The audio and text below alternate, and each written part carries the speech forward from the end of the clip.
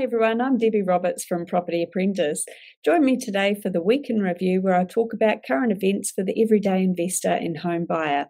Topics for this week: we've got One News on the 10th of October.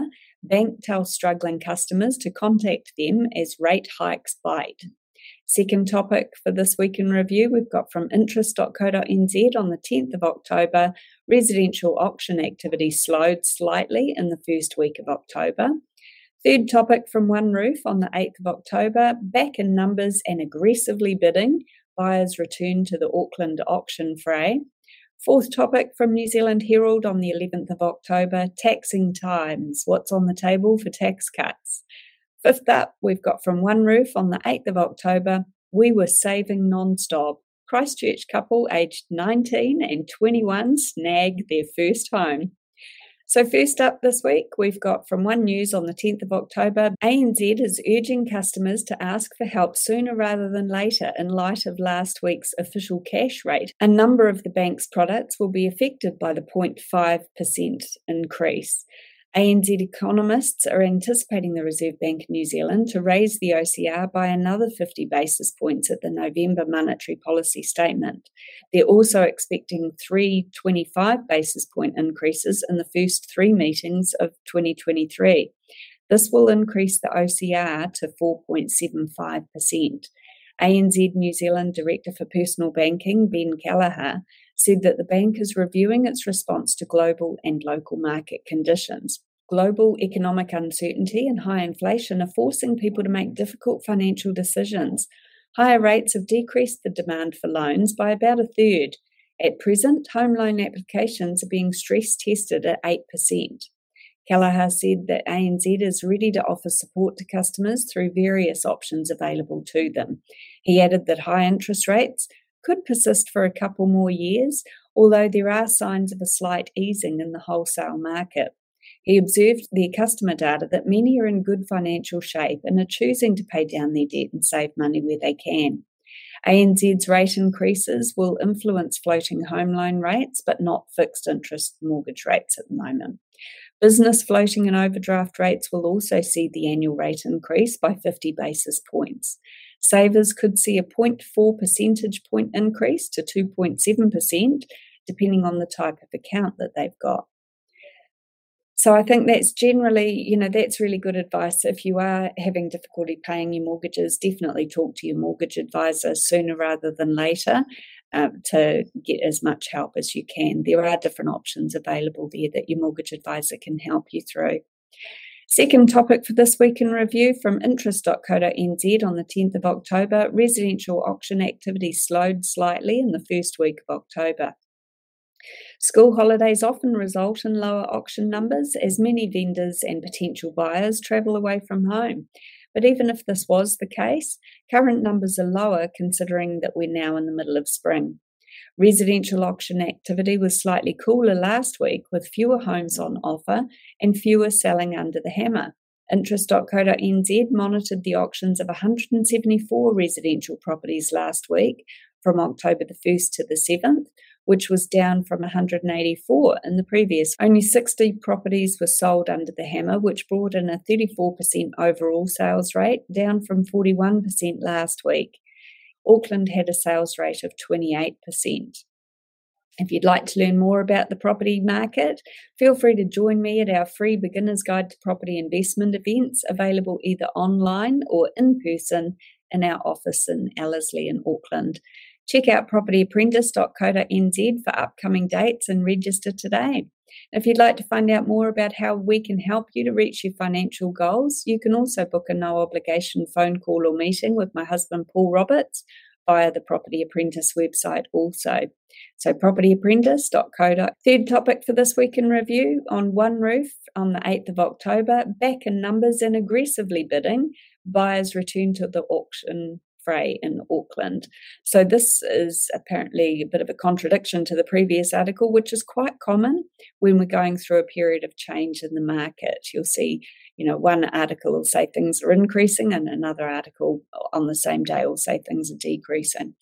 So Auckland's auction rooms are seeing bigger numbers as agents report sales where 10 to 12 bidders are competing to buy a property. Harcourt's Cooper & Co auctioneer Andrew North said that buyers who've been waiting on the sidelines in the last 2 or 3 months are now starting to actively participate in the market. He explained that buyers may be starting to notice that what we have is not a buyer's market and prices are not going to go down further.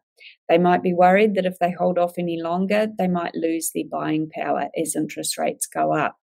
So I think that's a fairly bold claim. My personal opinion is that it's definitely still a buyer's market. There could be pockets where there's less opportunity.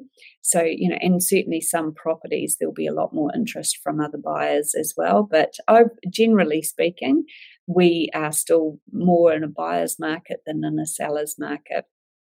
But I do think that numbers of people entering the property market is certainly on the increase. And as interest rates go up, you are likely to reduce your borrowing power.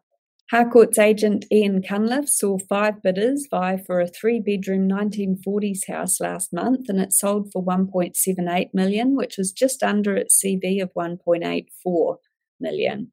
He thinks that people are starting to realise that it's time to make buying decisions, and they're seeing the volume of sales in high-value areas pick up.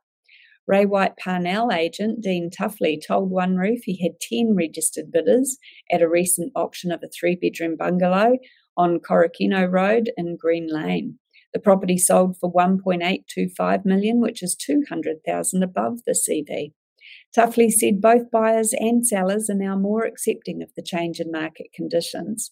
Buyers are seeking value, while vendors are being more realistic. He added that people make the mistake of avoiding auctions because they're afraid of not selling. Creating competition encourages buyers to take action, which makes selling the property easier, in his opinion. Ray White Sandringham agent Susan Woods Markwick told OneRoof she had 12 bidders during the auction of a 3-bedroom cottage on Ferguson Avenue in Sandringham. The deceased estate, on the market for the first time in 43 years and in need of work, ended up selling for $1.65 million. Many buyers are still looking to negotiate, although there has been a remarkable change in price expectations. She said buyers are now more willing to take on higher price points just to secure a home before interest rates go up further. Ray White Remuera agent Ari Starr told OneRoof he'd noticed a similar shift in buyer intentions. He noticed that a mix of first home buyers and buyers looking to step up attended the open homes. People are willing to buy regardless of the market conditions as long as they're getting a good quality home. A lot of first home buyers are interested in places where they can add a bit of value, and on the top end of the market, realistic vendors are seeing their properties sell. Ray White Remuera agents Steve and Nyla Kurbur said they recently sold at auction a $7 million 5-bedroom home on Westbourne Road in Remuera. The vendors were willing to sell below the property's CV of $7.4 million. They said this was a deliberate strategy to let potential buyers know they can have it below that price. Fourth topic for this week from the New Zealand Herald on the 11th of October, taxing times, what's on the table for tax cuts? The political debate over tax cuts is ramping up after the government revealed a record tax take, which produced a lower than expected deficit. The government has taken $100 billion in taxes for the first time, while the deficit of $10 billion was half what the Treasury predicted in May. This is the reason why National is pushing for tax cuts, but Finance Minister Grant Robertson said now's not the time, not the ideal time. RNZ examines how our current tax rules favour the wealthy and what National would do to change them, and why the Labour government isn't cutting taxes for low and middle income earners. National plans to get rid of the 39% tax rate that kicks in for those earning above $180,000. This is a measure to put money back into earners' pockets, and it's similar to what the UK did, removing the 45% tax rate for those earning above £150,000 a year. That caused a major economic calamity and heavy criticism for new British Prime Minister Liz Truss and Chancellor of the Exchequer Kwasi Kwarteng. Tax expert Terry Boucher thinks there are valid comparisons between National's plan and what the UK's government wants to do, or wanted to do. The underlying principle in the UK and New Zealand is to incentivise people. He believes that the trickle-down theory, which is at play, will benefit higher income earners and those with substantial wealth or capital. National's tax adjustment at the lower end hopes to tackle the cost of living crisis similar to the British tax cuts. However, the British tax cuts weren't as effective as they didn't benefit lower and middle income earners, who were greatly affected by the cost of living crisis. National said its priority was to index tax thresholds to inflation, which spokesperson Nicola Willis said would correct for the corrosive impact of inflation. At the moment, each dollar earned up to $14,000 in New Zealand is taxed at 10.5%, and those who earn between $14,000 and up to $48,000, that extra bracket there is taxed at 17.5%. The $48,000 to $70,000 bracket is taxed at 30%, and $70,000 to $180,000 taxed at 33%, and each dollar earned above $180,000 at 39%. What National wants to do is to remove that top tax rate and lift the other brackets by just over 11.5% to match the rise in the cost of inflation in the last 4 years. Boscia clarifies that in order for the plan to make a meaningful impact for low and middle income earners, the inflation baseline should be 2010, which was the year the thresholds were last updated. That'd lift the tax brackets by about 24% and mean that the lowest earners would be paying the lowest rate of 10.5% in tax right up to $17,400, while the 17.5% tax rate would go up to almost $60,000. Meaning that people on lower incomes would be paying less tax. The New Zealand Herald Wellington business editor, Janae Tibshraeny, believes that the concept of fairness is a difficult one as it can be different from person to person. In its first term, the Labour government attempted to even the playing field between people who earn income through wages and those earning income from property with the use of a capital gains tax. This was shut down by coalition partner New Zealand First, but in response to soaring property prices last year, the government brought in new rules for property investors, extending the Bright Line rule so investors had to pay income tax on any gains made on the value of a residential property that's not their home if they sold within 10 years. It also removed the right of property investors to have the interest on their mortgage deducted from their tax. Boscia thinks that the Bright Line test was unpopular as it penalised property owners who were trying to help their children and grandchildren get into the market. He adds that National's plan to reverse interest deductibility and bring the Bright Line rule back to 2 years would be widely popular with a number of voters. Tibshraeny anticipates that the Labour government will make a move regarding tax change, although it will not happen quickly. Next year is certainly going to be interesting when it comes to topics regarding taxes and the housing market since we're heading into a general election. Watch this space. Topic number 5, One Roof. On the 8th of October, we were saving non-stop. Christchurch couple aged 19 and 21 snagged their first home. I would just like to say, congratulations. Like, that's really good going, especially, when we're hearing a lot in the media about how impossible it is to buy your first home these days. And this young Christchurch couple, they've managed to buy their first home and they say they're surprised it happened. Emily Walker, aged 19, and Braden Taylor, aged 21, weren't expecting to be in a position to gather a 10% deposit until 2023, and they only started to save for their first home at the beginning of this year. After submitting an offer on a 3-bedroom home in Rolleston 2 hours before the deadline, they were shocked to hear that their conditional offer of $500,000 had been accepted. This was the maximum amount they could spend in Christchurch and still be eligible for the first home grant. Walker, a service desk employee at an IT company, and Taylor, a landscape gardener, initially thought that Rolleston was too expensive for their budget. The property they bought was formerly a rental and had some minor cosmetic issues, although the couple thinks it's nothing too costly to fix. Walker and Taylor believe that Rolleston is an area with a lot of potential and they see prices continuing to climb, especially over the long term. After their conditional offer was accepted, the couple then worked with a mortgage advisor, and by gaining approval for Kāinga Ora's first home grant and first home loan, they were able to secure their first home with just a 5% deposit. They'd saved their $32,000 contribution by watching how they spent this year. Another 20,000 came from their KiwiSaver accounts, and more came from the First Home Grant. They made sure not to incur any major debts other than a couple of credit cards.